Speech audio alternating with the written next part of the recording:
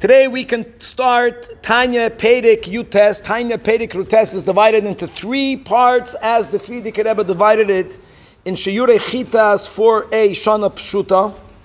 Tanya Perek Yutes is a continuation from the prior chapter.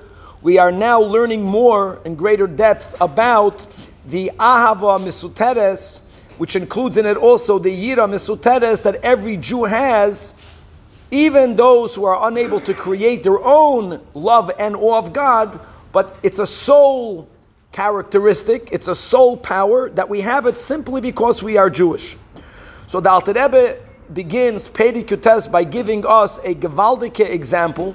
It says in a pasuk, Kineir Hashem Nishmas Adam, that the soul of man is the candle of God. Why do we make an analogy between our neshama and a candle?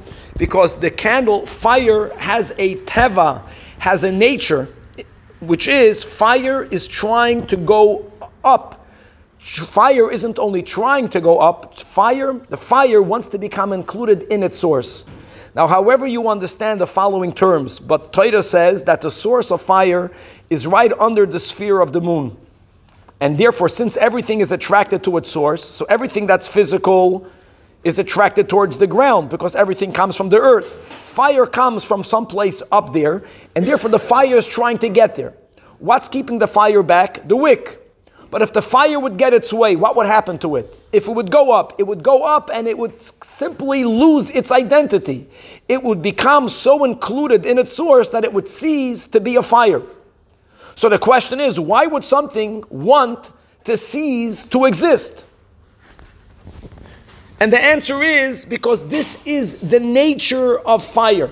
The Alter Rebbe is using an example by explaining the meaning of nature. Nature means something that's beyond reason. When you ask, why is it this? Why is it so? Because of this reason, because of that reason. Then you have a question on it. And ultimately you say, well, this is its nature. The nature of that Pintel Yid, the nature of the godly soul is that it yearns so badly to be part of God Almighty, even though it knows that if it really gets its way and it will become included in godliness, it will cease to exist.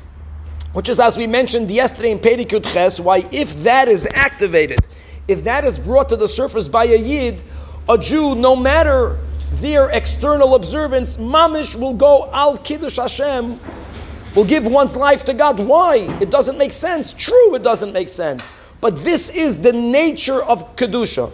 Kedusha means something that yearns so badly to give itself over to God that it's willing to do so, and it wants to do so even on the expense of its own existence. So this is the definition of kedusha.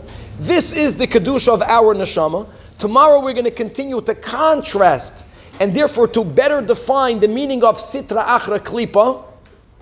And then we'll come finally back to the Jewish soul, to be continued.